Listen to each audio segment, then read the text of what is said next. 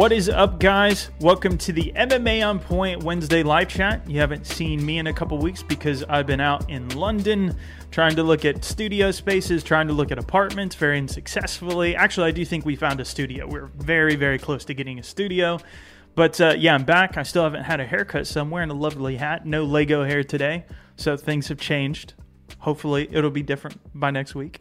And then I'm here with my friend who's been holding it down. How have things been without me, Pete? How you doing? It's been amazing. We all collectively realized how much Jake Paul means to combat sports while you went, and we've closed that conversation, so we don't want to hear anything you have to say about that. That's just done. It's a fact now. What else happened? We got annoyed with you for keep on making us talk about one events we knew nothing about. That was difficult. But yeah, other than that, we missed you very much, Jason, of course. Man, yeah. And congratulations on stopping the Super League happening in England. Well done. And you vaccinated 70% of the population over there. It's incredible. You know, I also brought the sunny weather with me. It was sunny the entire time I was there. Not a drop of rain. Actually, it was oddly strange. Everybody kept telling me that the weather was never that way and it was sunny the whole time. But then the last day, we got shit on pretty hard. Going to the pubs was weird. Like going out and... Outdoor?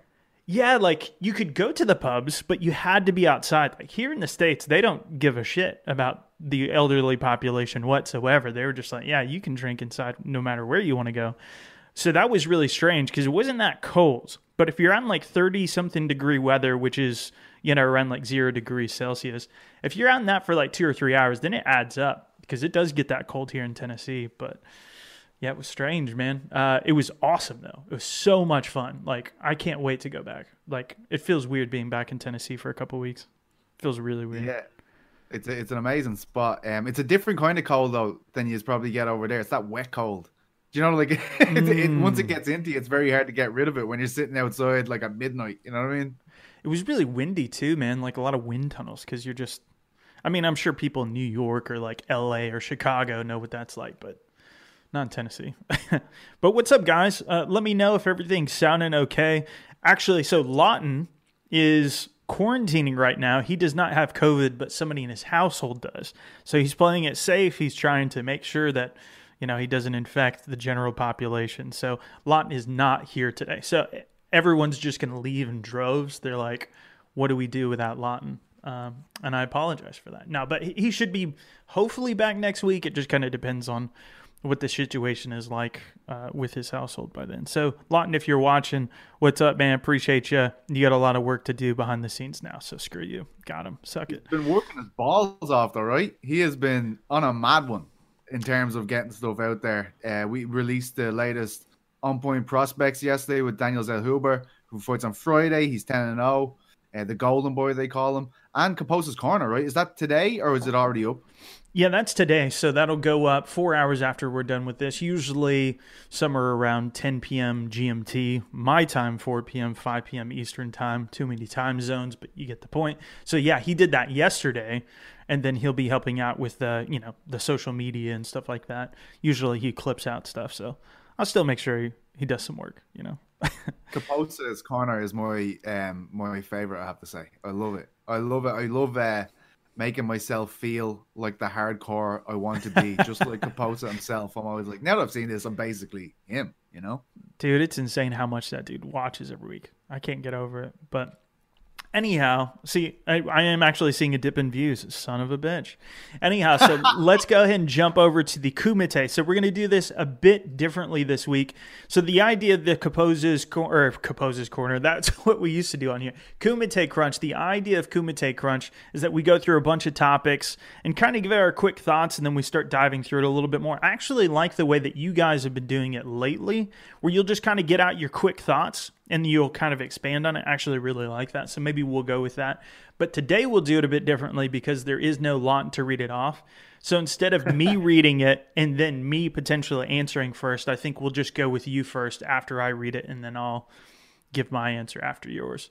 So, oh, and I'm just showing you on camera instead of me while I'm talking. So, hey, there I am. See, I can't do it. I can't do it on my own. Lawton, we need you. But yeah. So let's jump right into this first one. All right, so pulling it up. So there are a lot of fights again this week. I mean, it's been just an absolute onslaught of cards. So this week is no different. We've got PFL, we got Bellator back, and then the UFC, of course, are having fights this weekend despite some heartbreaking cancellations. My God, did we have some bad cancellations. We do still have some banger fights. What fight are you most excited about and why? Let me get you queued up here. Let me move my mouse around. Let me talk about it as I do it. And where is that timer? Oh, that timer's up here. So you ready, bro? Yes, absolutely. All right. 3, 2, 1. Very clever. All right. Oh, no. I right-clicked. There we go. Yeah, I was really looking forward to Bellator 258 before. Obviously, it lost an awful lot of fights. It was actually going to be one of the most significant dates Irish MMA had in a major promotion, probably since McGregor's featherweight run, because we were meant to have James Gallagher v. Patchy Mix. We're meant to have Brian Moore on the card too, a brilliant bantamweight. We still have Patricky Pitbull v. Peter Queally, and that's a hugely important fight for Queally. He's a guy that's really earned his spot at the top of these divisions, but has been missing that clinical victory to really get him into the title mix. I think Patricky 100% does that. Honestly, I'm looking forward to Canelo Alvarez v. Billy Joe Saunders more than anything this weekend. But Wow. I am looking forward to see Voy Cavallo, Fabricio Verdum at the PFL. I'm not jumping up and down about the UFC card, to be honest, but yeah, there is some great cards on it. I can't wait for Neil v. Magny in particular. Wow. All right. Well, way to sell us out for boxing there. Way to sell us out. By the way, I did forget. What's that? It's all Jake Paul's influence on me. He changed the game. By the way, I did forget to give a shout out to Venom just in all the hubbaloo. Hubbaloo? It's hubbaloo? I don't know. I forget how you say the word. Who cares? I want to give a shout out to Venom because they are a sponsor. I'll move that out of the way just a bit. Wearing the gear right now, 10% off on their website. Just use the code, link in the description. Definitely want to give them a shout out because they do make things a lot better for us around here. And they sell awesome stuff. But yeah, so thanks for selling us out there. And then I'll go ahead and jump into my take. Let's see, will it restart? Fucking fight game, bro. What's that? I said, this is the fucking fight game, bro. The fucking fight game, bro. It's 2009 Affliction clothing. That's what it is.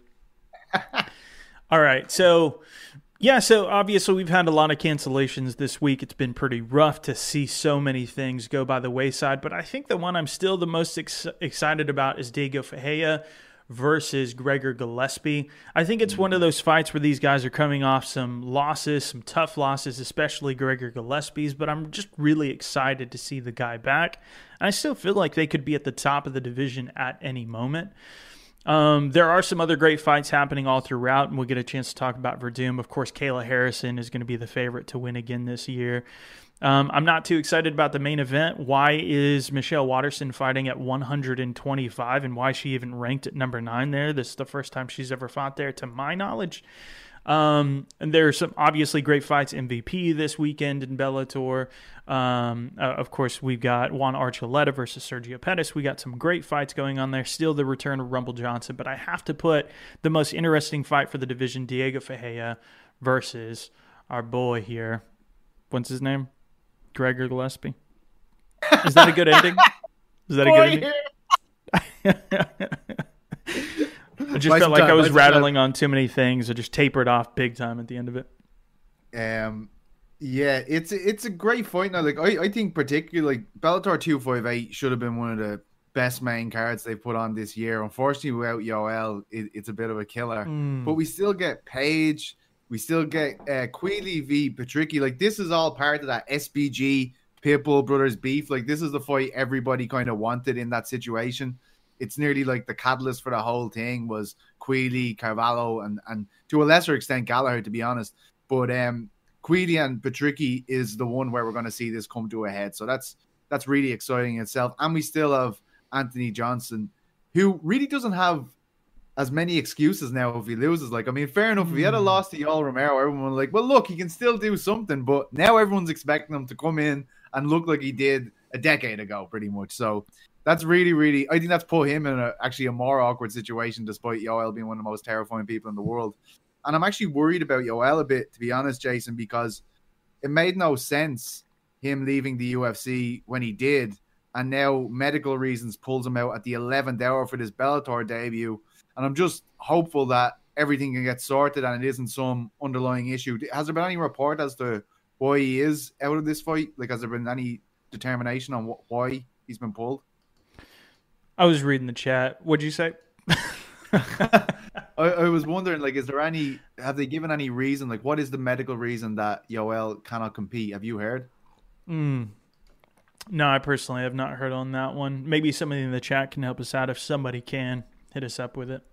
But isn't that a bit worrying, the way the UFC got rid of him at the time they did? Like, when it seemed a bit strange because he'd only been fighting in title fights. Fair enough, his record over the run wasn't great, but he was still a commodity.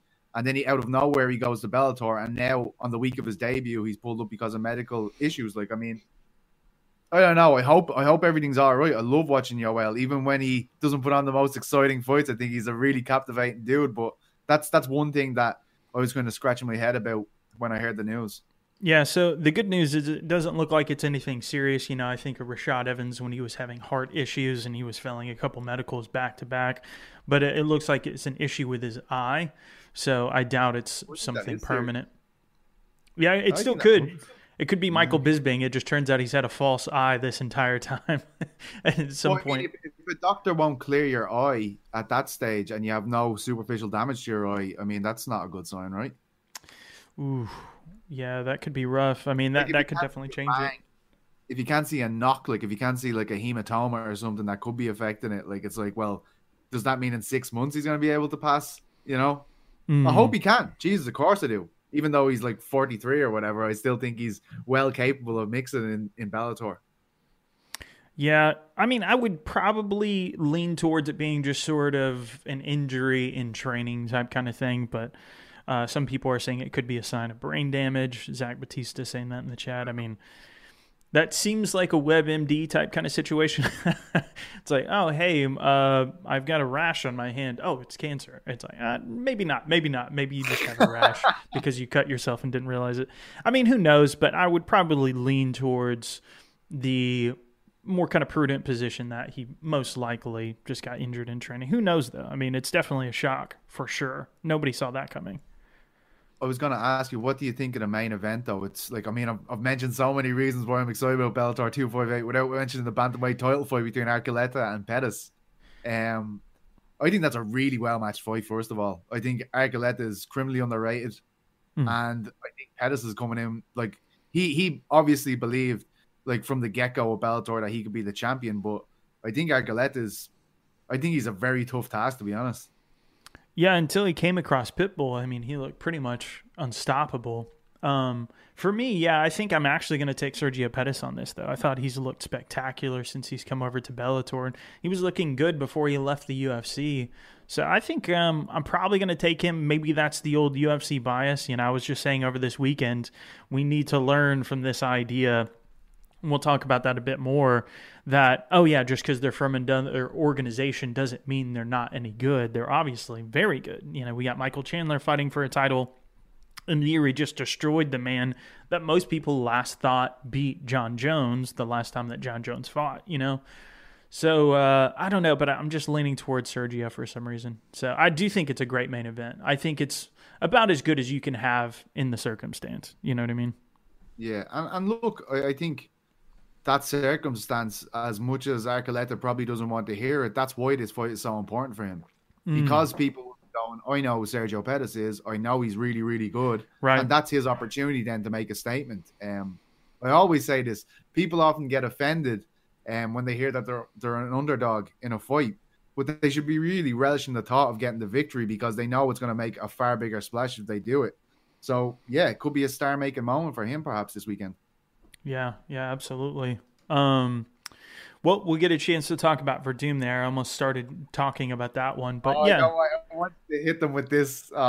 Amazing. The tidbit that Jason found just before we came on is amazing. Yeah, random factoids. So, let's move it on to the second topic here.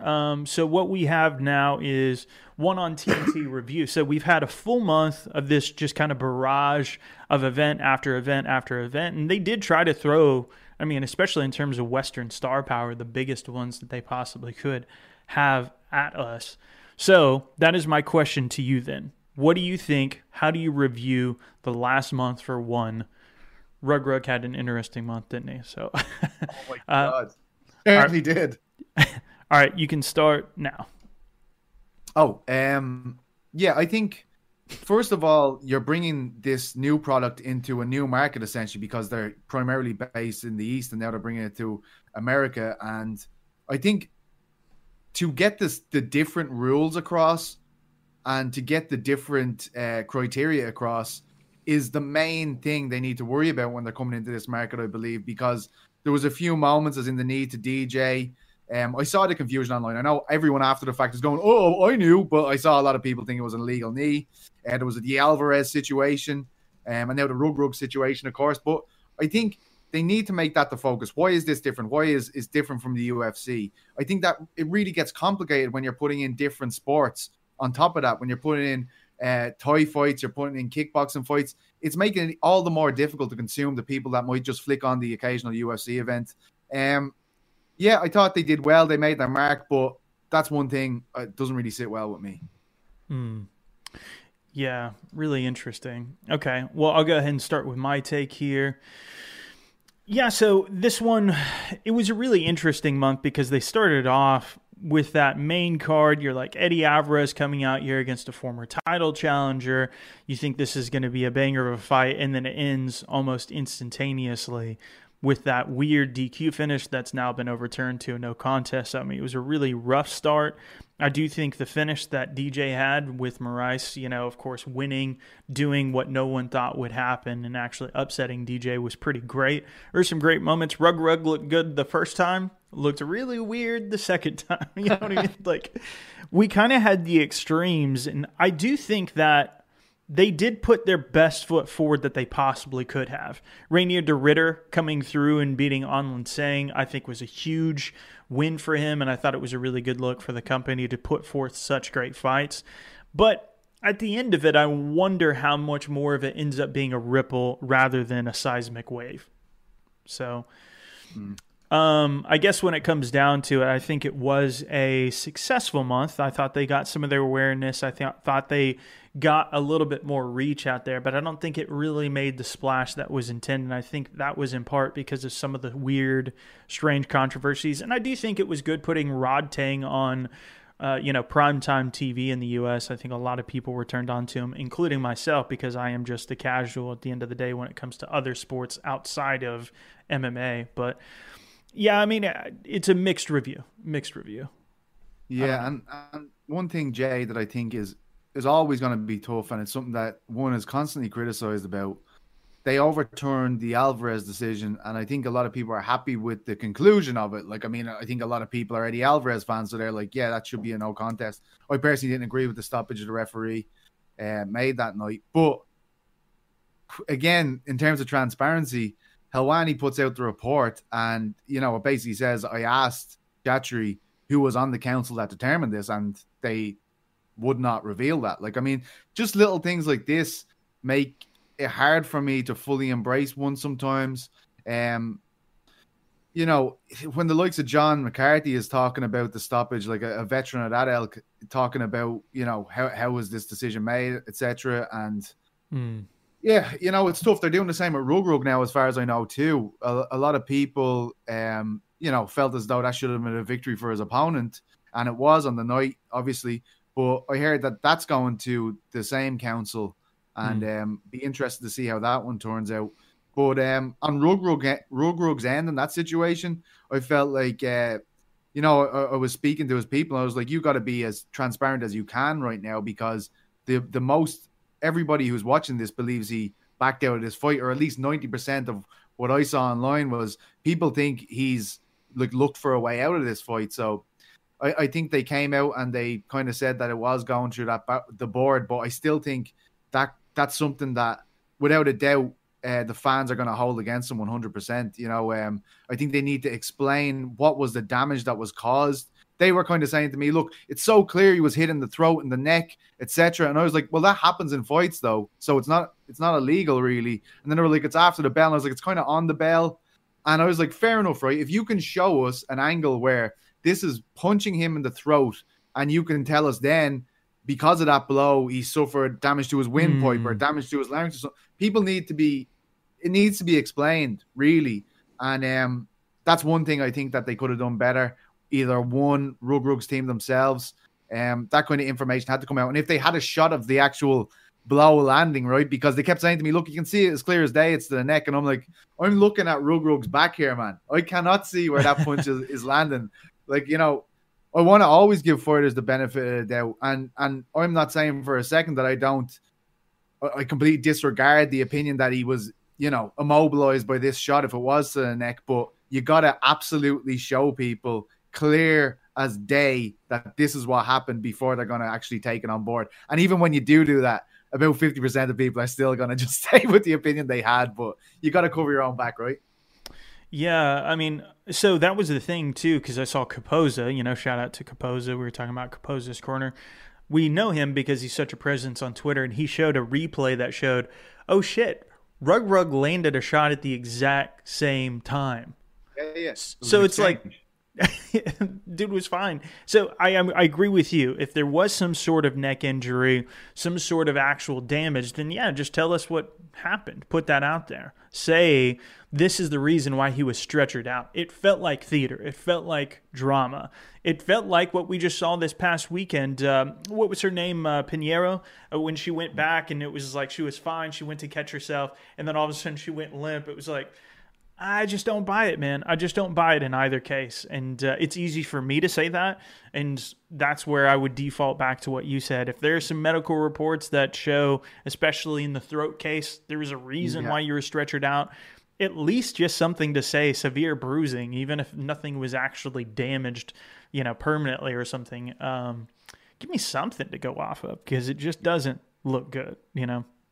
So. Yeah, and look, I see people, as MMA fans do, completely writing off the possibility of this man having a successful career in MMA now, which is to be expected. I mean, This isn't my first rodeo with the masses of MMA, but I don't think that's the case at all. I think, you know, this guy can definitely make his mark in the sport. To be honest, like he already has. When you become a guy who people are tuning in to see, and I think on nearly the two nights he fought there, he was one of the biggest talking points going in. And I don't think one recognized it on the first night, because they put him on the prelim card. They had to put him on during the broadcast, they had to play the fight again. And I think that's them realizing, holy shit, we've got something on our hands here.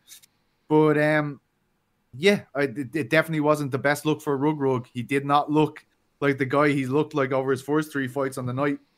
But for me, to say he's going nowhere now is far too much. And it's very, very casual MMA fan for me to go there straight away. Yeah, it's almost like the pendulum swinging the exact opposite direction. It's like, well, yeah, it could be both of these things. You know, it could be that, you know, like... Oh, he could have had a shit night. He could have absolutely just decided, like, fuck this, I don't want to be here. But that doesn't mean it's over. You know, look how many times. I think one of the great examples is Bandejas and Gallagher, right? Ooh.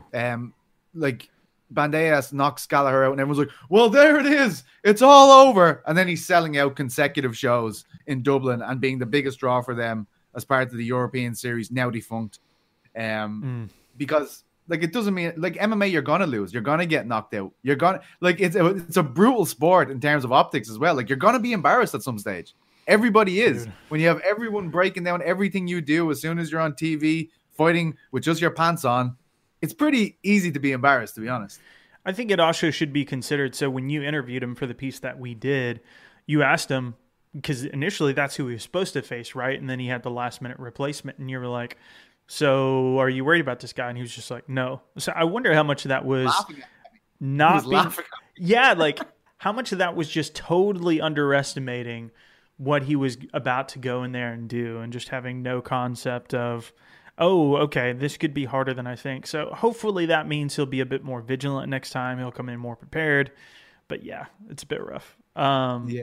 Well, I mean, like, I to be honest, immediately the questions I was asking was like just to myself as I was consuming it, I'm like, right, what's going on in his corner here? The corner was frantic after the first round. Like, I mean, they were shitting. Like, if you have a fighter that's nervous in there, you have to be calm, composed. Greg Jackson, a great example. Trevor Whitman, a great example.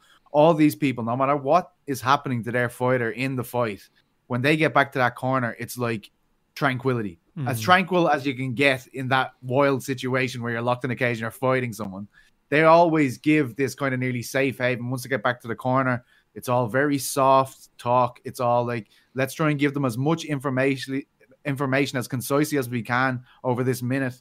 And I didn't see any of that in Rugruck's corner. Maybe, look, that's probably inexperience from the corner as well as him. You know, I think this is their kind of first time in this situation.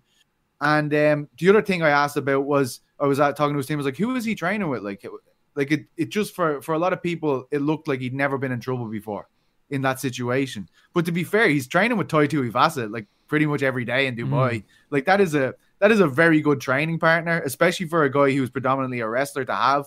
But yeah, I put it down to inexperience. You know, I saw everybody talking about Ngannou being finished after the Stipe fight as well. This happens in MMA, and it's always a bit ridiculous, but it definitely happens within the fandom of the sport. Yeah. Well, let's hope, let's hope for his sake. You know, you always want to see the best version of fighters come to the fore. Let's hope that it goes a little bit better moving forward. But let's move it on to the next topic. We've got Jiri Prochazka. So, my God, talk about stealing the headlines. It was almost all decisions all night. Giga Chikadze thankfully broke that up for us. But then Jiri comes out with this just absolutely phenomenal finish of who we were just breaking down as the last guy that people thought beat John Jones before, you know, all this move up to heavyweight talk and all this stuff started to happen. So let's go ahead and get your thoughts on this one, PT. What do you make of this? And we're just going to leave it super open-ended. I want to get your raw thoughts. What do you think about Jiri and his performance on Saturday? I think he is an absolutely huge deal. The Czech Republic, he's already a huge deal in the Czech Republic, even back in his Ryzen days. But what he's going to mean to them as a guy at the top of his division, now entering the title fray, he's such a character, dude. I mean, hairstyle, everything, the way he speaks, the way he sees the fight game, the way he fights itself, he is the full package. And that's what MMA is great for, characters. And this is the type of dude we want in that division. Like, the light heavyweight division has done well since John Jones left, but this is the kind of guy you need. Johnny Walker's, wild dudes that are in there, but Jiri's showing himself to be able to fight the way he does against elite opposition in that division. Like I said before, he's going to have to be a lot more conservative against guys towards the top of the division. And he was eating right hands like all day long in that first round, but they just didn't seem to do anything to him. He's incredible to watch. He's incredible to listen to. And I can't wait to see him again. If they want to give him a title shot, let's do it. Yeah, it's like one of those things. Well, I'll just go ahead and go right into my take. So, if this was anybody else, we might be talking about a knockout finish from Reyes and his comeback and this triumphant win, because he definitely hit him. I mean, cosmetically, Reyes looked bad, but he rocked him at least on two separate occasions, once on the feet, one with an up kick, and he also subbed him. Reyes was game. The idea that he's somehow toasted or finished is absolutely not true. I thought he looked amazing in that fight. And so that's a testament to Jiri's chin and his fortitude to come back and find that knockout and do it creatively. I just watched the interview with Ariel Wani, and he was just like, nah, I didn't rehearse that. It was just something, an instinct in the moment. I thought he looked phenomenal, but I totally agree with you. If he's doing that against Jan Blachowicz, my God, is he going to get chin checked for real? Because Reyes has knockout power, but Jan has knockout power on another level. And I don't think that that's going to bode well for him. Same can be said for Glover if Glover wins that fight on September 4th. So it's a tough fight ahead. Thought he looked amazing, but he can't get hit like that against the two top guys right now. It's a tough fight. And like I saw so many people, we posted my kind of take on this, and they're like, well, that's how he is. I know. I've been watching the fucking guy since his Ryzen days, his first fight. But what I'm trying to say to you is that kind of policy works until it doesn't. Like, it's one day you're just going to get hit and your chin is never the fucking same again. Like, don't get me wrong. He was eating shots off Reyes. They're slowly working down his energy bar. Like, in a video game, it's like that.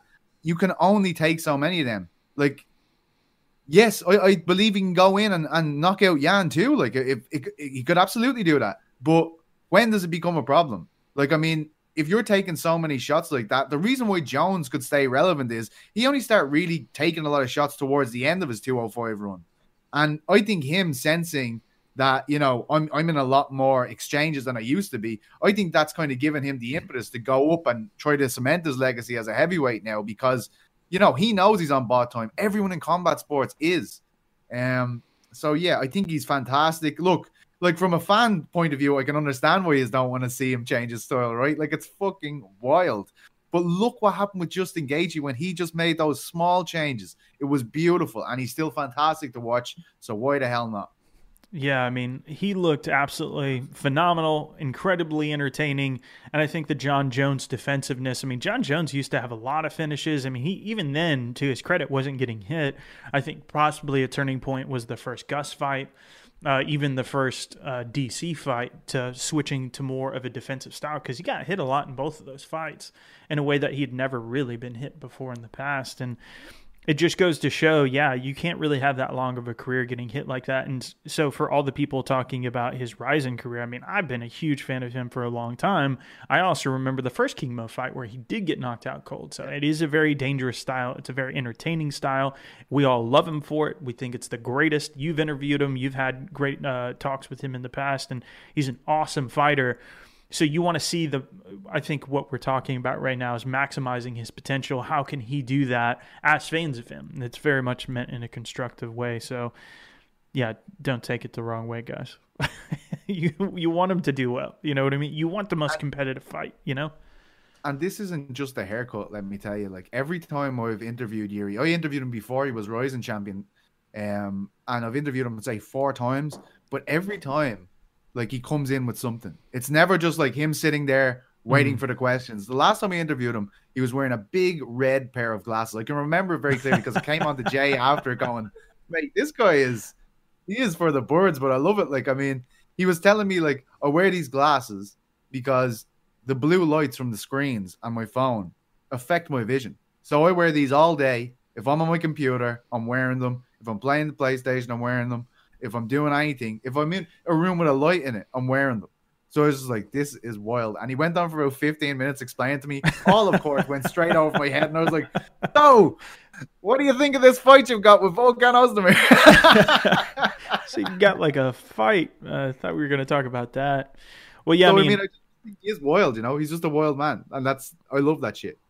Yeah, I mean, you can't help but be entertained. Are you not entertained could not apply to this guy any more than anyone in the history of MMA. He's just done such a phenomenal job. I'm such a big fan. I hope a fight like that can go down with Jan and both their chins stand up and, we end up having this back and forth. I want to see the best fight possible, so I'm on board for it. It's just dangerous. That's the name of the game right there. And Chuck Liddell is the perfect example. You talking about like, once you get chin checked like that and it never recovering. That was the first time he'd ever really been knocked out cold like that. Then after that was the Rashad one, even the Keith Jardine decision loss. And then it was the Rich Franklin loss and all the way up until, we won't talk about that last fight that he had. We won't talk too much about that one. But that's the best example of it, really, Jay, isn't it? Like, look at what Chuck Liddell used to do to Tito Ortiz when he fought, when he was at the best of his ability. And look where it ends. It's very sad. I think everybody, every fan of the sport was left with a bad taste in their mouth after that one. But one thing I will say about Jiri Prochazka, I wish the UFC had made my dream come true when they signed him and just made the Johnny Walker fight, because I don't think they're ever going to be in the same space together again. Like, I think it's going to be very difficult for Johnny to get into that championship cluster. But if he does, please God, that would be one of the wildest fights ever seen at 205, I think. Honestly, that would be a ridiculous fight. Man, yeah, I'd be totally up for that one. Holy shit, would that be a barn burner? Because, I mean, they're both getting contested on the feet. Not that Yuri won't take it to the ground, but yeah, any of those dudes, dude, they land a shot, it's over. It's fucking and it's crazy. Just so fucking weird. When you're just watching, like, what is that? Like, how is he doing this? Like, I love guys that make things work, that make absolutely no sense. I think it was Kaposa put up a GIF of one of the shots Yuri landed the other night. I think he might have put up a GIF from his Pride days where he fakes the right hand and then comes up with a front kick through the middle. You're like, what? How is this? This is just meant. Like, he's like, whoop, and then you just see this limb coming out of nowhere. It's like, what in the name of God? Talk about being unpredictable. Well, let's go ahead and move it on to the last one. Speaking of somebody who's very unpredictable, we all know Verdum can sometimes start off the fight in wild ways with a jumping sidekick, trying to beat up Edmund Tarverdian afterwards, trying to beat up Colby Covington with a boomerang. You know, Boomerang, all these baby. Boomerang, baby. That was the greatest thing I've ever seen, I think. But so Verdum and PFL, each week the organizations had at least one big debut from a UFC fighter. It's been Pettis losing, Rory winning, so we're kind of 1-1 on this. How were Verdum fare, PT? So let me go ahead and get that timer set up. You have 1 minute. Go.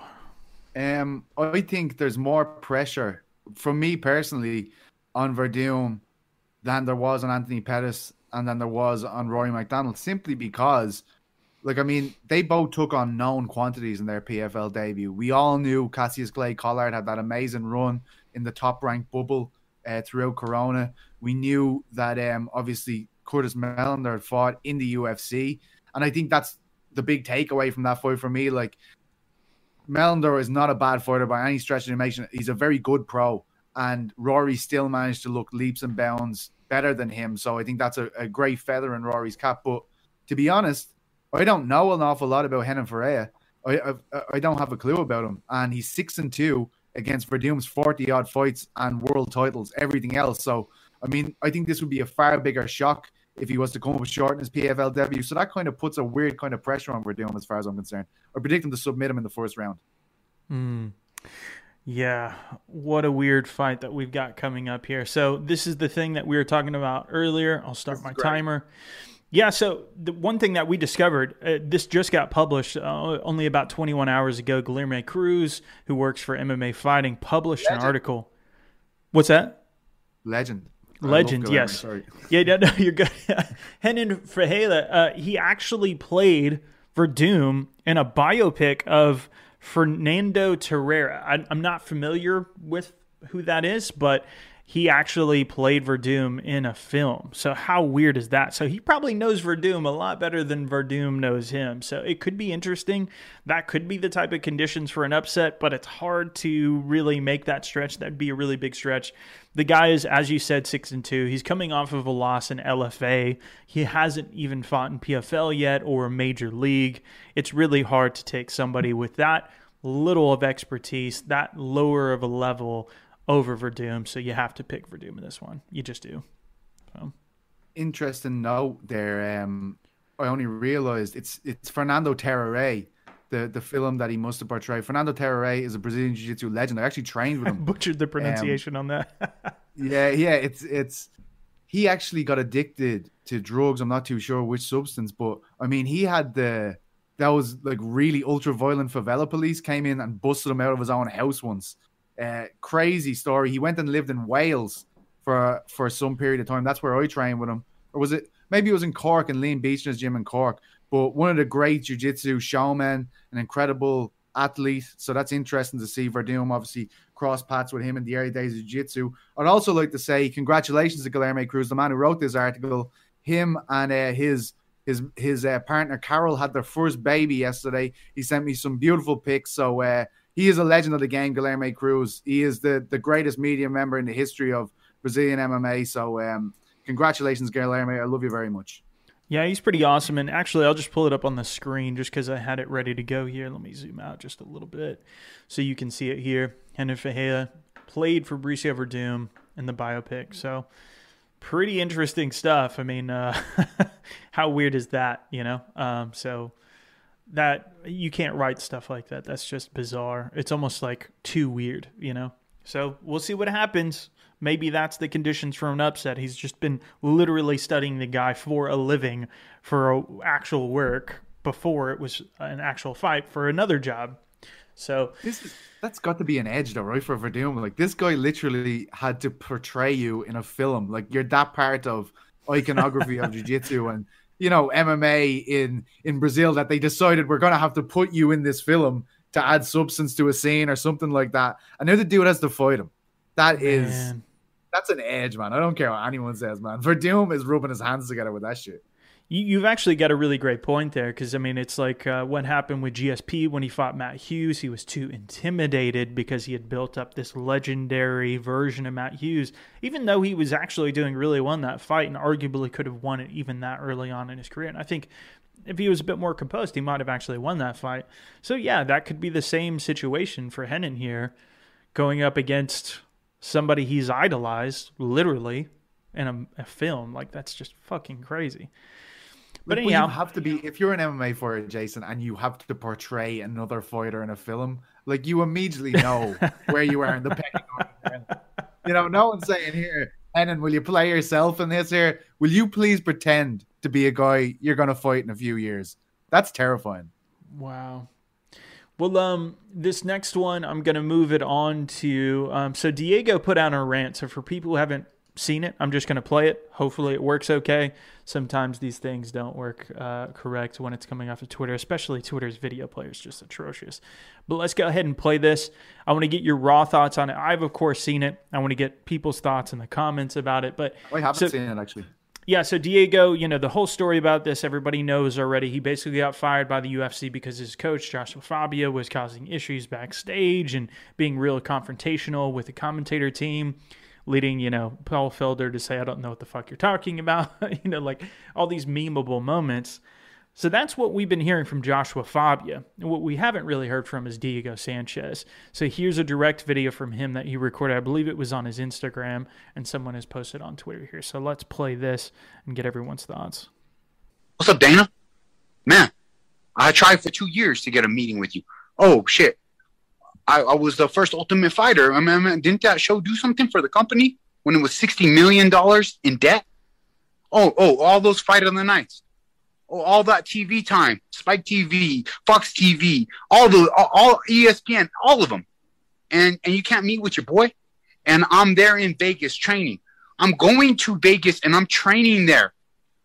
Weeks on weeks on weeks. I've put 60 to 70 hours in the UFC PI just to try to get a meeting with you, Dana. Just to try to meet you in Crossing. But you won't meet with me because you don't want to hear what I have to say.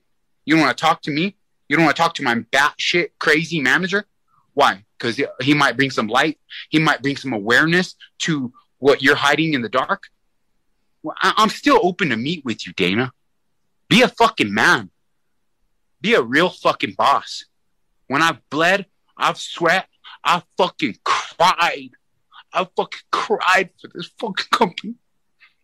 I fucking sacrificed more than you will ever know. And you can't fucking have a 45 minutes to meet with it? Oh, but you'll meet with Clay Guida. You'll meet with Clay Guida and you'll post that shit up. But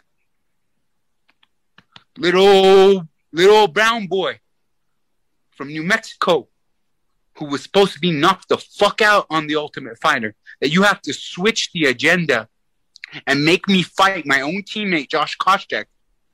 You have to flip the fucking narrative because I'm fucking it up. Because I'm in there and I'm winning fights I'm not supposed to win. And I've done this my whole career. I was supposed to be chewed up, swallowed, and shit out a long fucking time ago.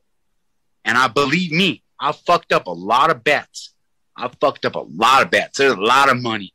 And everybody knows Dana got a betting problem. I saw they posted, he always wins on the blackjack table.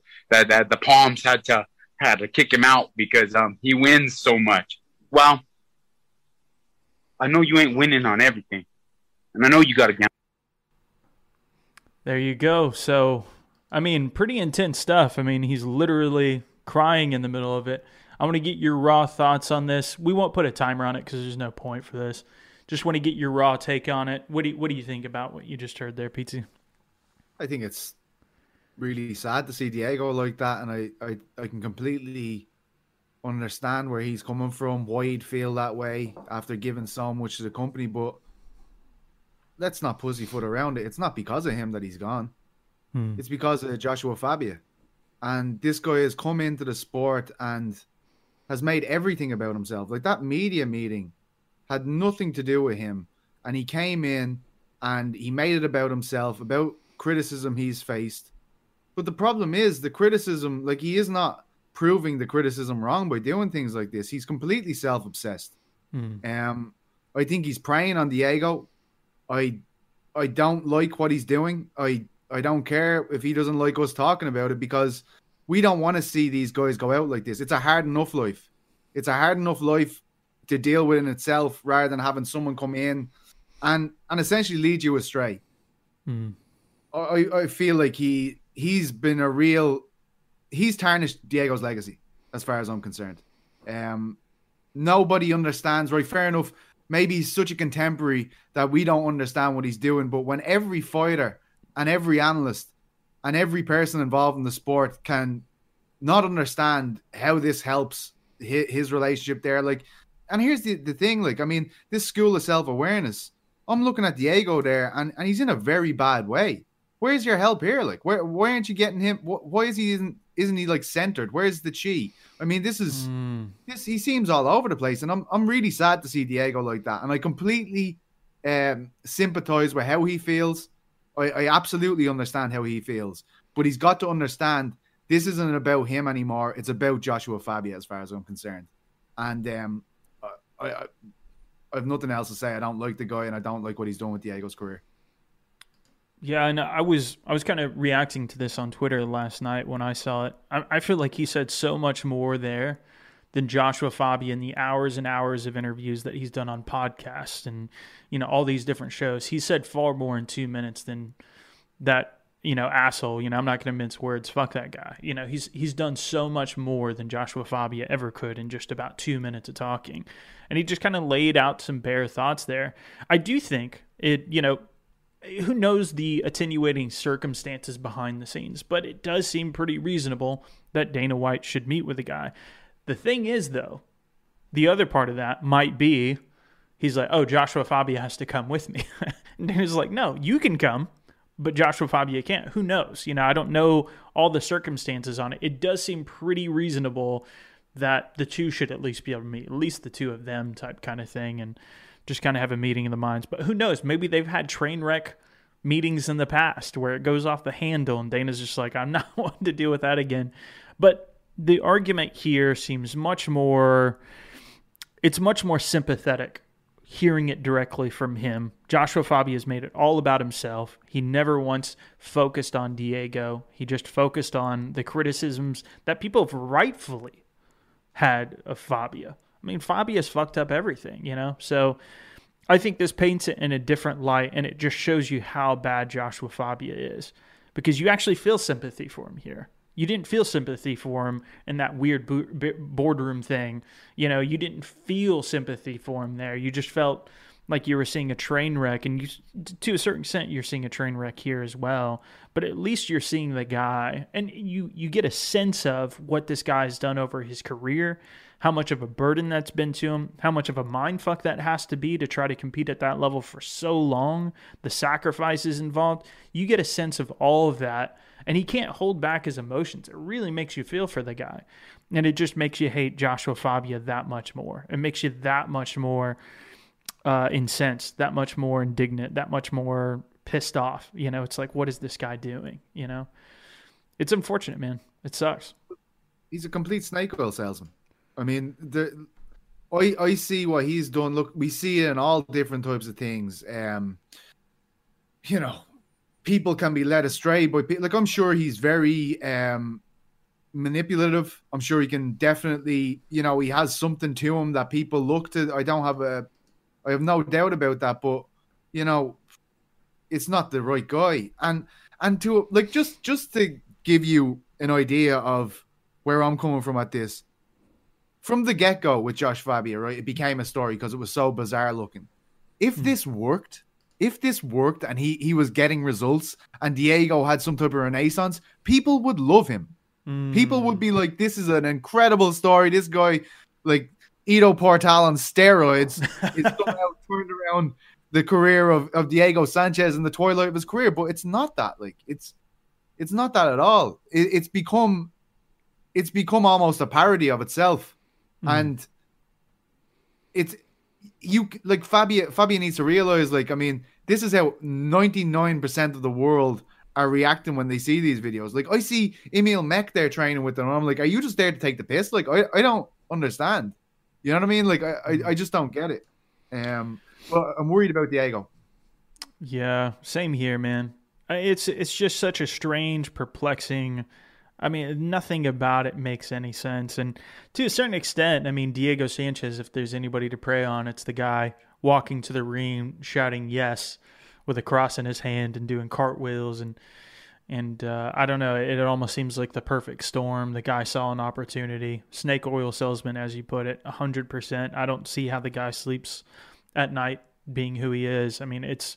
Who knows? Maybe there's going to be something that blows up in our face, and it turns out Joshua Fabi is this amazing person, but I doubt it. You know what I mean? Like, he has no awareness of what he's doing. Like, he has no idea why we could possibly consume this and think like the fact they put up that fucking video in the media boardroom where Felder makes him look like a clown. Where Felder's just like, listen, mate, Felder looked amazing in that video, by the way, unbelievable. But yeah, the idea that he put that up and was like, oh, now people are going to understand. And he just made himself look like an asshole. And that'll show you how absolutely criminally not self-aware this man is. And he runs a school about it. And now he's trying to teach a guy mixed martial arts at an elite level. It's insane. And I don't know. I get a really bad feeling about it. I don't know anyone who's ever said anything positive to me about it. And, you know, there's this culture at the moment where people are delusionally thinking people are out to get them. And it's been going on for a long time where, you know, they're all out to get me, blah, blah, blah. Like Joshua Fabio was calling UFC, thought there was some type of conspiracy, like from day one with Diego. But the thing is, right, if you listen to the phone call, there was also a phone call release where he's speaking to Hunter Campbell about his medical records and things like this. As soon as that talk comes up, the UFC know they're in a combat sports industry. Cain Velasquez was pulled from a fight for suggesting he wasn't 100% once in an interview because that would be bad faith on the company's behalf to put you in there. When you're on the phone talking to the UFC being like, Diego's got a lot of shit wrong with him, you're kind of forcing their hand. They have no other choice in that situation. Like, we don't, like, I know the UFC aren't the most morally perfect company in the world, but what other choice have you given them at that stage? And I know people really wanted to see Diego fighting all the more after this media boardroom situation, but in fairness to the UFC, it was the decision they made was completely based on Diego's well-being. But it's tough, man. It's a really horrible situation. Yeah, you've really got to be fucking up when you're making the UFC look like a sympathetic, you know, actor in this situation. It's just so insane. Curious to get some the other people's thoughts. Irish Technical Thinker says Fabia is a Karen. Karen's in the wilds. That one made me laugh when I read that. Ben Good says Fabia taking Diego in is so much like Palpatine taking an Anakin. Okay, I didn't expect that comment to go that route with the Star Wars route. Palpatine was incompetent and Vader started sucking immediately afterward. Well, there you go, Ben Good. I was just about to say that. Do you think the lung damage will negatively impact Khamzat? Jason Lawton was great, but you were missed. I appreciate you, Roger P. Thank you. He gave us $5 in that super chat. Yeah, I mean, this is something that you've talked about pretty extensively, Pete. What are your thoughts on Khamzat, the lung damage, and how will that negatively impact him going forward? I think it's definitely a possibility, right? I'm not a scientist. I'm not a doctor, but like one thing we do know is that everyone is kind of having different impact. Like COVID is having a different impact on people. Like Leon was talking to us about it, like sound hellish while it was going, but luckily enough, he's put himself through all these tests to make sure his VO2 max and everything like that is where it needs to be. Obviously, he's kept records for a long time, but I think the UFC need to really recognize this guy could be the goose that lays the golden egg. You know, this guy could be the next generation superstar. And for that reason, they shouldn't rush him in against Leon Edwards or anyone like that. Like, we're going to have a great time watching Khamzat piece the shit out of anyone, really, at this stage. Let's be honest.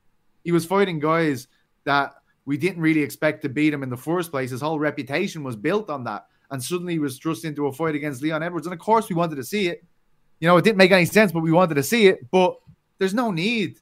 there's absolutely no need to throw him to the wolves at this stage, and especially after coming over such a traumatic experience like this. Like, I mean, the guy retired. Like, like he went from on top of the world to not wanting to fight anymore. So that to me says that everything got a bit overwhelming for him. So let's slow it down. Let him ease into it again. And when I say ease into it and it's Khamzat, that could mean 3 fights in a month. But I mean, we're going to be happy to watch it anyway. There's no need to put him in there with an elite welterweight or middleweight yet. Yeah, you can move him up, but there's a huge jump from Rhys McKee to Leon Edwards. There's a lot to play with there. There's a lot of things you can do. So, yeah, I just hope I hope it doesn't. Obviously, I think we all hope it doesn't, but I have no idea. And it absolutely could have had an effect on him, a permanent effect. But I think the best way the UFC can try to mitigate circumstances like that is ease them back into things. Let's not go crazy. Yeah, I totally agree with that. Let's see. Zach says Khamzat should fight Brady, but they wouldn't make that. Like, I mean, that's a wild fight to make, in my opinion. Two great prospects. Let's put them together. Come on. Yeah, that's pretty rough. I mean, that's the thing, though. You know, that's the other side of it. So, you know, I know you and I have talked about should they make Valentina versus Amanda Nunes 3, and, you know, some of the arguments that we put out there on that one. For me, it's not about their, in a cold way, in the coldest way possible, it's not about their individual legacies. It's about making the best fight for the sport. You know, so I don't necessarily have a problem with, you know, in that instance, them fighting, and it might mess up their legacies, but we do get to know who's the best fighter on the planet. And the same thing goes with this situation here, Khamzat versus Brady. I think it's a fun thing. You know, Sean Brady is great on the ground, outstanding on the feet. He doesn't have the knockout power that we're seeing right now out of Khamzat, but man, what a fight would that be? I would love to see that fight. Personally, I raise my hand for that one. When the title's on the line, that'll be even better. And when we get to see these guys slowly work their way through the division, that's what I believe. I think if you're like, I mean, we haven't seen a whole lot of these dudes, and to put them together now, I just feel is breaking down their momentum way too much. Just like, you want to see these guys constantly rise, and suddenly we have a lot of new faces in the title mix, and that's always exciting. Yeah. But I'll tell you one I don't have a problem with at all is Nick Diaz v. Khamzat. Because that's two people in two completely different situations in their career. And the Diaz brothers, like, I know he doesn't want to fight, but usually they want the fight that's going to make the big impact. Like, we see Nate Diaz now fighting Leon. Nobody wants to fight Leon. Why does he now want to fight Leon? Because he sees a title shot beyond beating Leon. Yeah. That's the big dangling carrot there. For Diaz, if he came back and somehow beat Khamzat, which I don't think he would, that would be unbelievable, though. And it kind of plays into his whole... he's going in to fight the UFC's golden boy. This is a guy that constantly has been at odds with the UFC, and now he's going to come in and take out their golden boy. And we don't know if this guy's the same after his huge bout with COVID. I would watch the shit out of that. And to be honest, I don't think Nick has a lot left in him. So that's the way I'm looking at it. I like the I'm personally more on the train with the Masvidal fight. Like, I think it was Mac Malley. Maybe Mac was just retweeting it, but shout out to Mac Malley from our social media team. He posted a graphic of just like a coffin, Nick Diaz's return, and the coffin being held up by Khamzat. It's just like, just close that on top of him. He would just absolutely kill the guy. That's how I think it would go. And to be fair, you know, the Rhys McKee argument is still valid here. That's the last guy he's fought at welterweight, you know, like, and he wasn't even a welterweight. And Nick Diaz are the same. You know, I love Rhys McKee. I know the guy personally. But it is a different story. Yeah, exactly. And I mean, exactly. As I said to Balian when he was on, Nick Diaz's style has, like, I've literally, like, maybe against GSP is about it. I have never seen him in a fight where he is not backing up his opponent. Everything that Khamzat does is moving forward. And it's, I know it sounds silly, but to give him that kind of opponent where he is going to be backed up, where we know Nick Diaz is just going to come at him, and he could walk onto a right hand, it's still something very different. It's still him solving a different problem. And if you don't think Nick Diaz could get up for that fight, I know he doesn't want it, but Jesus Christ, I thought it was absolutely perfect for him, to be honest. I mean, if he comes back and loses to Khamzat, no one's like, well, there goes Nick. Yeah. You know? I don't know, though. Maybe. So, Ned's MMA podcast, totally valid criticism. He says these guys gas up Khamzat so much So my argument to that, my proposition back to you is that people gas up Nick Diaz too much. The last time the guy won was in 2011. We're talking about an actual decade since he last won. Sorry, I just don't have He backconned it. Yeah, I mean, okay, so we'll go 9 years if you say he beat Condit. It's just like the guy's been gone for a long time. I don't think that you could make any kind of argument that this guy's going to come back looking like the guy that beat BJ Penn in his UFC debut. I don't think you can make any argument for that. And if he does, that's incredible. You know, it's like the new Randy Couture, the new Dan Henderson, the new DC, you know, whatever you want to say. But I don't think there's any evidence to suggest it would go that way. I think that the level of the game in the last decade, we're talking about 10 years in a sport that's essentially 30 years old on a mainstream scale. You know, I mean, people didn't know what the hell jiu-jitsu was in 1993. You know, you had One Glove Boxer, you know, all these guys, pro wrestlers coming over, and Ken Shamrock from Pancrase. Obviously, it was hybrid pro wrestling, but he was a pro wrestler before that. The idea that in the last decade that the sport hasn't moved on, I think is a bit nuts. I think that there's some fun fights that you can put him in, but he'll almost certainly lose in all of them. And I'll put my hand out there and I will say I'll eat crow if, you know, Nick Diaz wins all those fights. I know he's got a lot of fans. I know that's not a popular thing to say, but it's just the truth, man. It's been a fucking decade since he's won a fight. And I have a hard time believing that all that time that he took off in between as well, that he's going to look like, oh man, he's beaten Cyborg Evangelista. He's beaten Paul Daly. That guy, we age. That's a thing, right? We know that. I don't know. Me. There's no nice way to put it, guys. I'm sorry. Well, I'll say to you then, Jay, is what is the best way to maximize the value for the UFC that they're going to spend on Nick Diaz coming back here? It's to bleed a new star. Masvidal. It's to bleed, yeah, absolutely. It's a fun fight, absolutely. But they put Hamzat on another stratosphere with a name like Nick Diaz on his record. Even though, as you say, 10 years since he fought, no one really necessarily thinks he's going to win. But well, to be fair, it was 2015, so it was 10 years since he won. He was 2015 when he fought Anderson, right? Anderson, yeah. The lie down. Look, he basically won that fight by lying down. That was really cool. Anderson pissed thoughts on me. You know, hey, what are you gonna do? What are you gonna do?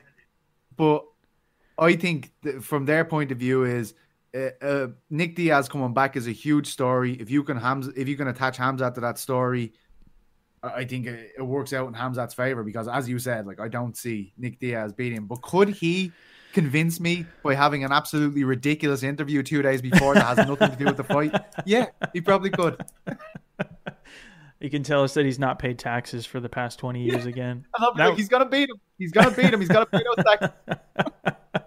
Holy shit! I mean, obviously you want the best for Nick Diaz. You can't not be a fan for Nick Diaz. So don't take this as, you know, just shitting on him. It's just the truth. You know, it's like, I think it's better to go in with bated breath. I just honestly think, or else you're just going to be really fucking disappointed.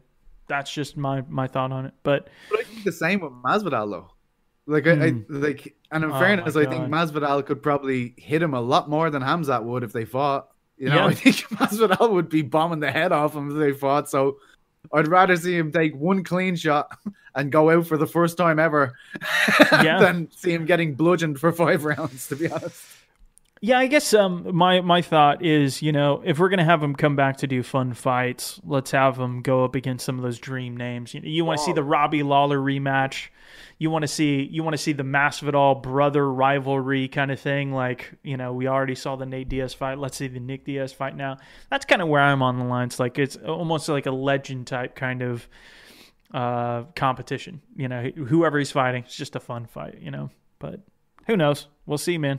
We'll see. Diaz Army always in there, says Air Cool. I wonder who Nick wants, to be honest. Like, obviously, he's going to say or something if you ask him, but I wonder in his heart of hearts who would be his ideal opponent to come back to. Like, what about Mike Perry? I'd like that. I mean, I don't know.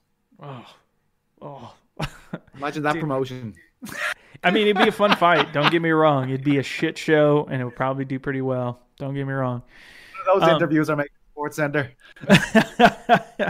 Dude, they go viral. There's no doubt about that, man. Let's see. Here's a fun question from Eric Cool, 125 in his currency. Who do you think is the next most likely double champ? Personally, I think it's Figgy if he gets past Moreno. Team 10, a.k.a.? Wait, isn't Team 10 Jake Paul? wait, what does Team 10 mean? Woo! Are you saying, is that Jake Paul? He's saying it's better than a.k.a. Oh, my God. Yeah, I'd agree. Well, I mean, look at the numbers speak for themselves. 3-0, you know? God damn it, dude. Next double champ. Who is the most likely Jake next Paul. double champ? Jake Paul from Rose Namajunas. No, sorry, I don't see anybody beating Valentina from 115. Jake Paul, yeah. I think if Izzy loses the middleweight title, I'd back Usman. Oh, because he won't fight Izzy, but he would fight somebody else. Yeah. I think he's Vettori. I think he could beat Marvin Vettori. Yeah. I think that would be the opportune time to go up. Who else? Jan? No, you can't see him beating Ngannou. Dude, his quote about fighting Ngannou, though, he was just like, yeah, he might have some power, but I got that legendary Polish power. I got to be honest, I don't think that legendary Polish power measures up, but it kind of made me think, man, maybe if you get like a few defenses under your belt and you're still world champion, sure, a couple of years, I might be up for that. Might be up for that by then. Man, yeah, legendary Polish power against Goliath Cameroonian power. Yeah. Jesus fucking Christ. How the hell did Stipe stay standing, man? Early in that fight, I was like, what is in this man's chin? God, it literally outweighs him by about 60 pounds, and he does wrestling, sumo-style wrestling. Sorry. I just turned into your favorite Fox host. Who is that? Skip Bayless? Sorry, I went for the Skip Bayless there. But there is a seriously 60-pound weight difference, at least by what they cut. 205, he's been cutting down to 265. Jesus Christ, what a big difference. I mean, the reality is, lower weight divisions, I think it's way more of a possibility usually because there are a lot in Tiger Muay Thai. They've trained there a lot together. I doubt they do it. But I mean, when you get to that level, like Volkanovski against Poirier, that seems like a bit of a stretch, or Oliveira or something like that, just based on size. But it gets more tricky as you go 155 welterweight, 15 pounds, 170 to 185, and then 85 to 105. You really got to have that next level wrestling. You've got to be like Khabib going up. I mean, even Khabib, I think he would really struggle because, I mean, we have weight classes for a reason. It's not... I'm not saying one's more technical than the other in that situation. I'm saying one guy's a lot fucking bigger in Kamaru Usman, even if it was Khabib going up. It's like that 15-pound difference. I think we'd really feel that one. That's why Izzy was pretty crazy for doing what he did. That's why it's quite commendable for even trying to do it and going the distance with Jan, who's KO and 205ers left, right, and center. Yeah, he went old school, man. Boss Rutan used to drink water to make heavyweight. Is the exact opposite of weight cutting. That's what people used to do back in the day. Izzy went old school. He just went in there natty. What did he weigh? 199 or something like that, or 204? Not 199, 204 or something like that. I was actually talking to Behrman before that fight. I think I interviewed him for the BBC, and he said that they had a choice on their hands because of the gap to the fight. They could either spend most of the time putting weight onto his body, or else they could spend time figuring out how to fight differently at 205. And when they put their heads together, they were like, I think because Izzy's so talented, I think we should go by way of technique and try to beat them that way instead of size. And look, who knows? It could have went the same way even if you had to put the weight on. It probably would. But that's a tough situation to be in as a champ. When we're switching things up, you have to prioritize one over the other. So, again, I still commend them very highly. I expect them to be Vettori, to be honest. So, yeah. Yeah. I mean, Figgy's got a tough test with that Moreno fight. I mean, that fight was just incredible. Hopefully we don't have as many eye pokes this time. Hopefully it's a bit cleaner of a fight. But, yeah, he's got a really tough test. But, yeah, I think that probably is the strongest one when you break it down. I could see 125 going up to 135. I could see that happening for sure. I can't see it happening in the women's divisions. I don't see anybody going up and beating Ngannou. Jan has proven that against Izzy. I think it's too much of a jump, and he won't fight him anyway with Izzy, but that's probably the second most likely. 155, I mean, nobody knows who's even the champion yet. It's way too hard to make a prediction there. 145, that's in disarray right now because it feels like Max Holloway's the champ. Yeah, I mean, that's a great question. That's a really fun question. When Holloway went to 155, he just didn't look the same. No. Like, I mean, it's tough. Yeah, it's a big ask of a fighter, you know? Like, I feel like a lot of people are kind of shitting on Izzy about that loss, you know? And you're like, mate, this is why this is what this sport is built on, you know what I mean? This kind of shit. Guys going like, he's fighting who? He's going up where? Like, I want fighters to do cool shit. So I'm going to say, well done, Izzy, you know? It wasn't like it was a runaway fight, too. I mean, he stood up there with a guy who is much bigger, who's been KOing everybody with that left hook. Body shot to Reyes, just totally destroyed his body with one body kick. I didn't see anything like that happen to Izzy in the fight. It was a close fight. Like, it was a really, I thought it was a decisive enough win for Jan, but it wasn't like he killed the man. I mean, he went 5 rounds with a guy that much bigger than him. I think that's really commendable. So, yeah, anybody shitting on Izzy, it's just like that classic thing of like fictionalizing sport. It's like, no, that's a real person who went in there and actually did something incredibly difficult. It's not just like a fictional TV series or something. It's like, no, that actually happened. This guy went in there, did a really tough fight, and you think about it in real world terms, he did really fucking well, you know? He's legitimately brilliant as well. That's what's annoying about it, you know? Legitimately an amazing, could be all-time great, in my opinion. And, absolutely. That's what pisses me off about it. Let me come back down to the comments. Whitaker beats Usman, in my opinion, says Jonathan Mercado. Ooh. Man, I'm picking against Robert Whitaker way too much these days. Obviously, he looked phenomenal in his last fight against Gastelum. I don't think that's the same version of Gastelum from 2 years ago that was supposed to have a title shot, but he looked phenomenal. I feel like I never give Robert Whitaker enough credit for some reason, and I can't pinpoint it. I picked Jared Cannonier to beat him. I'm picking Izzy to beat him again. I mean, it's hard to pick against Izzy in this case. And I suspect he probably will end up waiting for that title shot, depending on who wins. I mean, Vettori could win it too. But he lost pretty handedly the first time as well against Izzy, so I have a hard time with that. I don't know. I just don't think Whitaker used to be a 170er, and of course he's built up for the weight class in the same way that Poirier did for, 155 and made Max Holloway look really rail thin in comparison.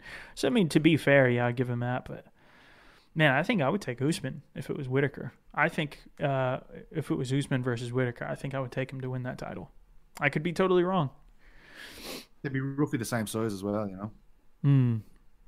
People are saying Whitaker, or rather Wonder Boy, could be a difficult fight for Usman. Man, I don't. So Wonder Boy, I interviewed him. I had a awesome time getting to know that dude. He was the coolest dude. One of the coolest people I've ever met in MMA. Period. Just a really nice, down to earth guy. That would make you think I'd be biased towards him, but man, I don't think I could take him in the Usman fight. When he's got the knockout power that lately has been matching or at least rivaling what Woodley had, and then he's got better takedowns and more top game control, I don't see how Wonder Boy would necessarily get around that. Not to say he couldn't, but on paper it looks worse than I would say even the Woodley fight did for both the Woodley fights. So I don't know. What do you think?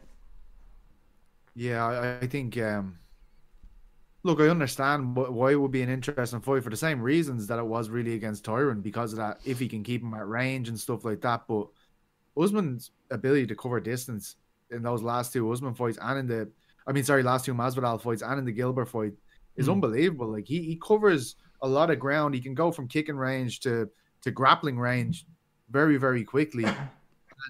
He also puts on a phenomenal pace. So you'll see a lot of people at Wonder Boy, like when they're fighting Wonder Boy, they need to get hypnotized, and they end up staying where he wants them to stay because that's how great he is of a striker. But I think Usman's too cute for that. I honestly think, and I think now he's with Whitman, right? Now he's with Whitman too. Oh, man. I think that's the difference, right? Yeah, but I mean, he specializes in keeping people at the end of Rose's range and keeping people at a certain range for Gaethje's kicks. So when you're working with a guy who has that kind of knowledge, I think you can put Usman against any 170er, and we're not going to pick anyone but Usman. Like, Yeah. he just looks too good right now. Yeah. For me, you can't intelligently pick anyone over Usman right now. What about Wonder Boy versus Whitaker too? If he were to go up, would Wonder Boy still have the edge? I don't like Wonder Boy going up.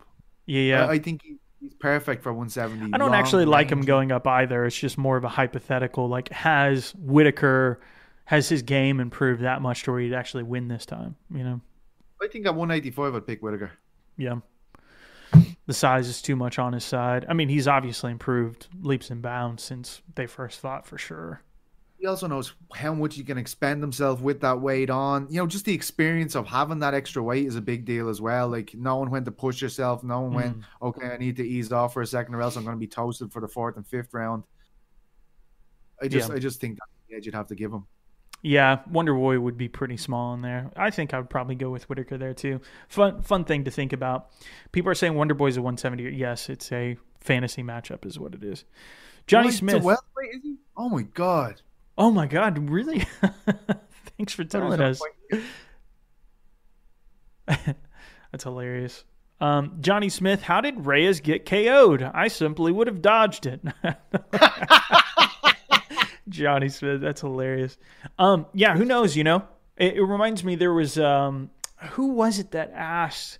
They asked a fighter, like a random press conference, is like, how come you didn't dodge that punch? They literally asked him that at a press conference like 5-6 years ago or something like that. And you're just like, really? Really? It's like, well, obviously. Oh, it was Robbie Lawler when he got knocked out by Tyron Woodley. They were like, so how come you didn't move out of the way of that punch? And Robbie Lawler handled it like a champ. He was just like, well, obviously I didn't see it coming. It's like, duh. Well, fair play to him. I've literally never been as terrified interviewing someone else in my life as I was interviewing Robbie before the Rory fight. Rory McRobbie. Yeah, I was frightened by him. Like, I can remember being like, this is terrifying. He has black eyes, man. It's just like, and he hates doing media, and he's just staring at you as if to say, like, hurry the fuck up. And you're like, mate, I'm sorry. First of all, I just want to apologize. Second of all, have a great day. That's the end of the interview. I would take your soul, he says. Oh, you can see it. You can, I mean, I was this close to him, like, in striking range, we'll say. And I often think about that, like, those dead eyes just looking at you, coming forward, probably covered in blood, and you going, I'm going to have to kill this guy. I'm going to have to kill this guy. 5th round Robbie Lawler, especially back then when he was saying that comment too, man. Like, it was real. Let's see. My bad, geez. I meant that he's a true 170-pound body type, perfect size for the weight class. Okay, I got you, Zach. I was just We're like, taking the piss, Zach. Do you think you're correcting us? You know us. Yeah, you're good. You're good. How can Reyes look so bad but so good? So that's a good question from Kieran. Yeah, man, because I thought he looked amazing in that fight. I thought he was getting hit a lot, but he could have finished just about any other light heavyweight, and he has done that in the past. I mean, he's got that left hand. We've seen it against guys like OSP, for instance, 5th round, tired as hell. He landed one big shot, and that was enough to I believe they actually ended up overturning that to a TKO because it was initially just a decision. And I believe they actually overturned that. Somebody can double check me on that. But, I mean, he basically KO'd the guy. The absolute last second of the round, 5-round fight, UFC 229. A lot of people forget about that fight. Guy's got some power. And Yuri, yeah, man. That's what we were talking about earlier. You get rocked like that over and over again. Eventually that chin's going to get cracked and it's not coming back either. So I think a part of him was actually completely demoralized by the fact that he wasn't hurting Yuri. You know, like the fact, like, I'm sure he was like, I've hit this guy with my best shots, and here he comes like a fucking freight train again. And I think after a while, like when you have landed your best stuff, when you know in your head, like, man, I've cracked this guy clean so many times, and he is just still here. I think that really fucks with people. You know, again, I can only imagine, but that's what I got the impression of there, because I was watching it going, man, this hasn't affected Yuri at all. Like, yeah. And look, as we said, that can't last forever. But in that moment, I was like, this is not affecting him. And I think that really would grate on you. if you were in Reyes' situation there. What a weird guy. Oh, wait, Yeah. what? Is that a fresh take? No one's thought that Yes. yet? I love his fucking hair, man. What the fuck? You know what it is? I love that. Like, he clearly just thought of this one day. Like, someone didn't come along and was like, "Here, Yuri, I have this concept where we shave your whole head and just leave a few dreadlocks here." Like, he was like, "This is gonna look badass," and you know what? It fucking does. It looks amazing. I don't know why. I certainly couldn't pull it off, but I think it's the perfect haircut for Yuri Prohaska. You know, we need to test that theory. I want to see you with that fucking man bun thing or whatever. Lightning rod man bun. If I shave my head, I'd be afraid it'd never grow back, Jay. At this stage, at my tender age. Tender age of 34? What is it? 33. There you go, man. Well, Same age as Christ when he was put on the cross. Wait, what? Same age as Christ when they put him to death. My God. It's a true story. Hey, man, you've had just as big an impact as well. Yeah. When you see the Changed book my coming life. out post-mortem. Holy shit, dude. Well, I think we're about to wrap it up here. Might take one or two more comments. Let's see. McGregor with a proper 12 has to stay at welter and move up again as age and whiskey hits. Well, of course, he sold it now, right? So he got $600 million out of that deal. That's from Bruce Vile. Just to kept him on as a ambassador because he still seems to be fairly actively promoting it on social media, right? Yeah, he must have some sort of, like, maybe he didn't sell all of his shares, but I thought he did. Maybe it's part of the deal. It's like, oh, we'll pay you $600 million if you keep promoting it for X amount of time. You know, who knows? Like a contractually obligated thing. Thoughts on Izzy and Eugene Behrman saying Whitaker denied the opportunity and now he needs to go back in line. Come on. I don't believe that. Did they say that? Well, did they try to get him to fill in like last minute? Is that what it was? Yeah. He was offered it at like incredibly close to his last fight. There was no way he was going to accept it. Yeah. Like, I understand that Izzy wants to fight, but now I know Eugene has said this before the loss to Yan, so I don't know if this comment is since then. If it is, fair enough. I don't really believe that myself. I think that, you know, Whitaker has lost twice basically in one fight to Izzy. I think he deserves a full camp if he's going to prepare and fight Izzy again. And that's making me feel like if they've said that now, since the Vettori fight has been signed, that's making me think they don't want to fight him. And that's giving me a reason to want to watch that fight all of a sudden. Yeah, like, I mean, I don't think anybody can doubt Whitaker's resolve. You know, like, I think he's good to go there. Like, I think the guy is confident. I think he is going to go into that fight thinking he can win it. I think he knows what he did wrong. I mean, he was obviously way too aggressive in the first fight. Lesson learned. I think he's going to go back into it with all the confidence in the world. Like he looked in his last fight, he's clearly a better version than the first time he fought Izzy. And who knows, maybe he'll get stopped even quicker and Izzy's just that much better too. But there's no doubting that Whitaker is a better version of himself. I doubt there's no part of me that thinks that he didn't want the fight. It's just, the circumstances just weren't right? Wouldn't you say? Yeah. He wants to put the best account of himself forward, and there's no way he could have done that directly after his fight with Gastelum. Yeah. Will De Ritter be the first triple champ, says El Laliette. Maybe. Does he have left to be? Well, I mean, I guess it would be going up to heavyweight, right? So just three Vera? different fights with the same dude. Oh, Vera is the champ. Sorry. Oh, Vera beat. Okay. Vera lost that fight, though. Did he? Let's go to Brandon Vera. Why was that not a title fight then? He did. He went down to light heavy. That's what it was. Yeah. He went down. That's why. So he was fighting for the light heavyweight championship because it was. So he's still the heavyweight champ. He's still the heavyweight champ. I mean, so here's the thing. Obviously, this is like the last question. We'll kind of end with this one, but there's a lot to unpack there. Everybody who looks into this stuff is super skeptical of what's going on with the weight cutting practices in one. Like, terrific. Obviously, that could turn into a whole big long conversation. But how does De Ritter, if he's going to bulk up to go up that high to go up to heavyweight, then make it back down to fucking middleweight and still pass hydration tests.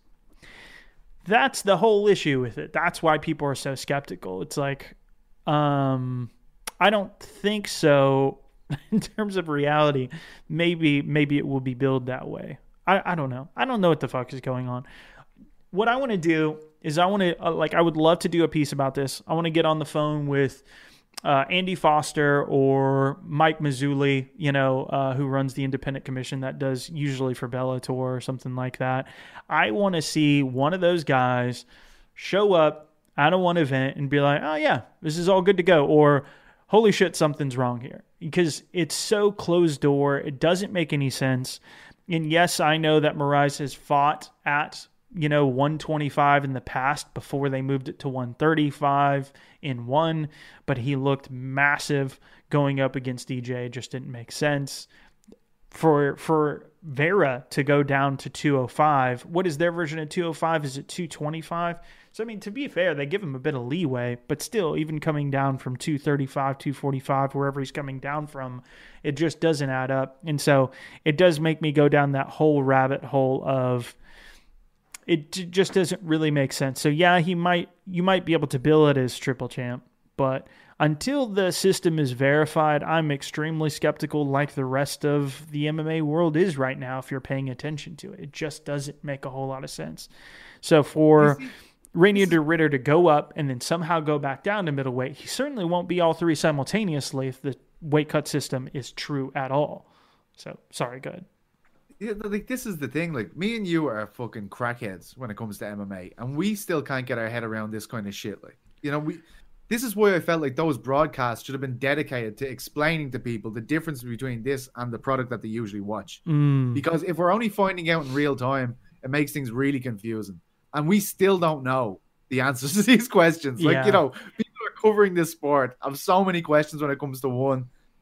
I just feel like that it would have been better time served in that new broadcast spot with TNT explaining why this is different, why is this unique, while also trying to explain to people who have been watching it for the goods of a decade going, I don't know what's going on here. I mean, all we want is just some basic verification. Just something, And that's the issue. So I think everybody's happy that Eddie Alvarez got his decision overturned, exactly what you were talking about with the disqualification.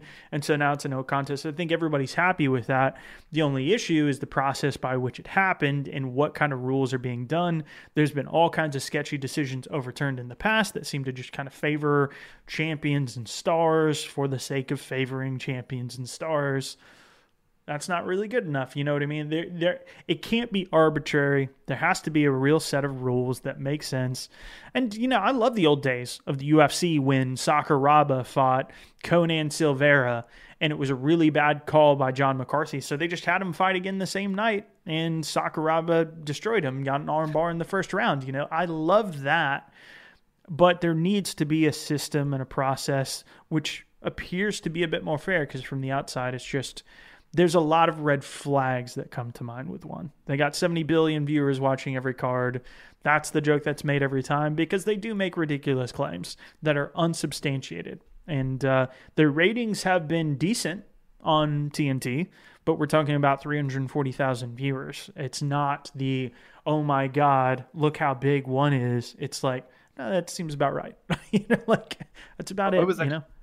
I was actually approached to interview Chatri at the International Web Summit. And I went into a meeting to meet the organizers, and they were like, well, what would you want to ask him about? And I was like, well, the real things we need to answers to. And they were like, yeah, don't bring that guy back. Wow. Grill him as soon as I get on the stage. What the fuck is going on with these weight cuts? Where's your money coming from? Seriously, though, man, look up John Nash, Hey Not the Face on Twitter. Look up his breakdowns of their finances, and it is astounding. It looks like WeWork. There's literally a documentary about WeWork that just went up on Hulu in the States. I'm not sure where else it is in the UK or anything like that, but just about funding losses for such a long amount of time. No actual money appears to be being made. It's just losses and losses and losses being funded by outside investors somehow. It's very confusing. It doesn't make any sense. And we have nothing but questions And you want that, you know? I love the idea of Eddie Alvarez, DJ, Sage Northcutt, fucking, what's her name? Colby Northcutt?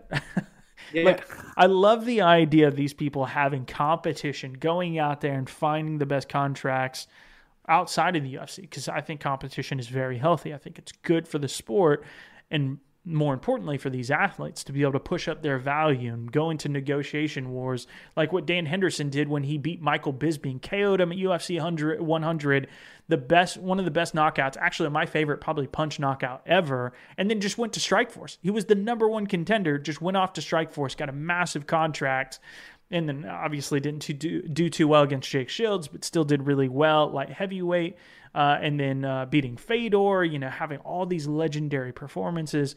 I love that. I think that's incredible. So I want that.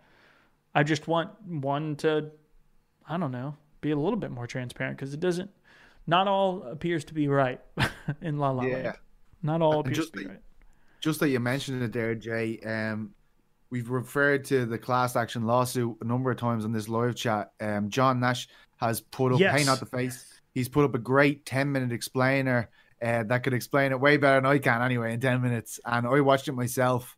Really, really informative, just so you understand where that situation is in with the fighters and their class action lawsuit against the UFC, and what could potentially come of it, and what's most likely to be the situation, how it unfolds. So I think that's really great. He does brilliant work and very unique. Amazing stuff. No one has that guy's beat, right? Like, that is his shit, and he's unbelievable. Yeah. And we haven't even talked about the UFC, you know, going public. I can't wait to get his take on that, how that's going to change things. Hopefully that means there's a bit more transparency with pay-per-view buys and all these sorts of things. I'm really interested. So, yeah, I don't think we can highly recommend him enough. All Day Auger, Patrick Auger, it's spelled like auger. He also talks about it on the Body Lock. Massive shout outs to people that dig into the finances of these things, and hopefully we'll get more of a picture, and hopefully some more transparency. Just as much as we're criticizing one, I hope we start to see some of that more on the UFC side now that they're public and they have to start presenting this at investor meetings and things like that they didn't traditionally have to do until right now, you know? It also gives the media and the fans a lot more power in terms of the UFC if it's gone public, because when they see people saying, why aren't you giving John Jones this fight against Francis Ngannou, which everyone should be saying, they then, the shareholders are going to be like, why aren't we doing this? Why aren't we doing this? Like, they have to react to what's being put out there, what the fans are saying, what the media are saying. So, you know, that affects stocks basically. So that's why that's interesting to me. John Jones versus Francis Ngannou. I haven't heard about that one. Wow. Well, you know, we'll look into it. Well, guys, I think we're going to go ahead and wrap it up. Really appreciate you guys joining us today. Had a blast. It was really tough doing it out without Lawton. Lawton, we miss you. Hopefully, we'll have you back next week. Good luck to your family, and I hope they get well soon and that you don't get COVID. I'm getting my second shot tomorrow with Pfizer. Hopefully, I don't have a lot of symptoms for that one, but really appreciate you guys. This is a ton of fun. Another big up to Venom for supporting us, supporting this channel. They're the official partner of the UFC, doing their clothing and whatnot. They've been amazing. Really like those guys. Save 10%. You're going to buy their stuff anyway, so might as well use their code, so go for it. But appreciate you guys. We're going to go ahead and wrap things up. We will see you, I guess, on the next video. So we got the Composer's Corner tonight, and then we'll have another video coming out tomorrow on the main channel. So peace out, everybody.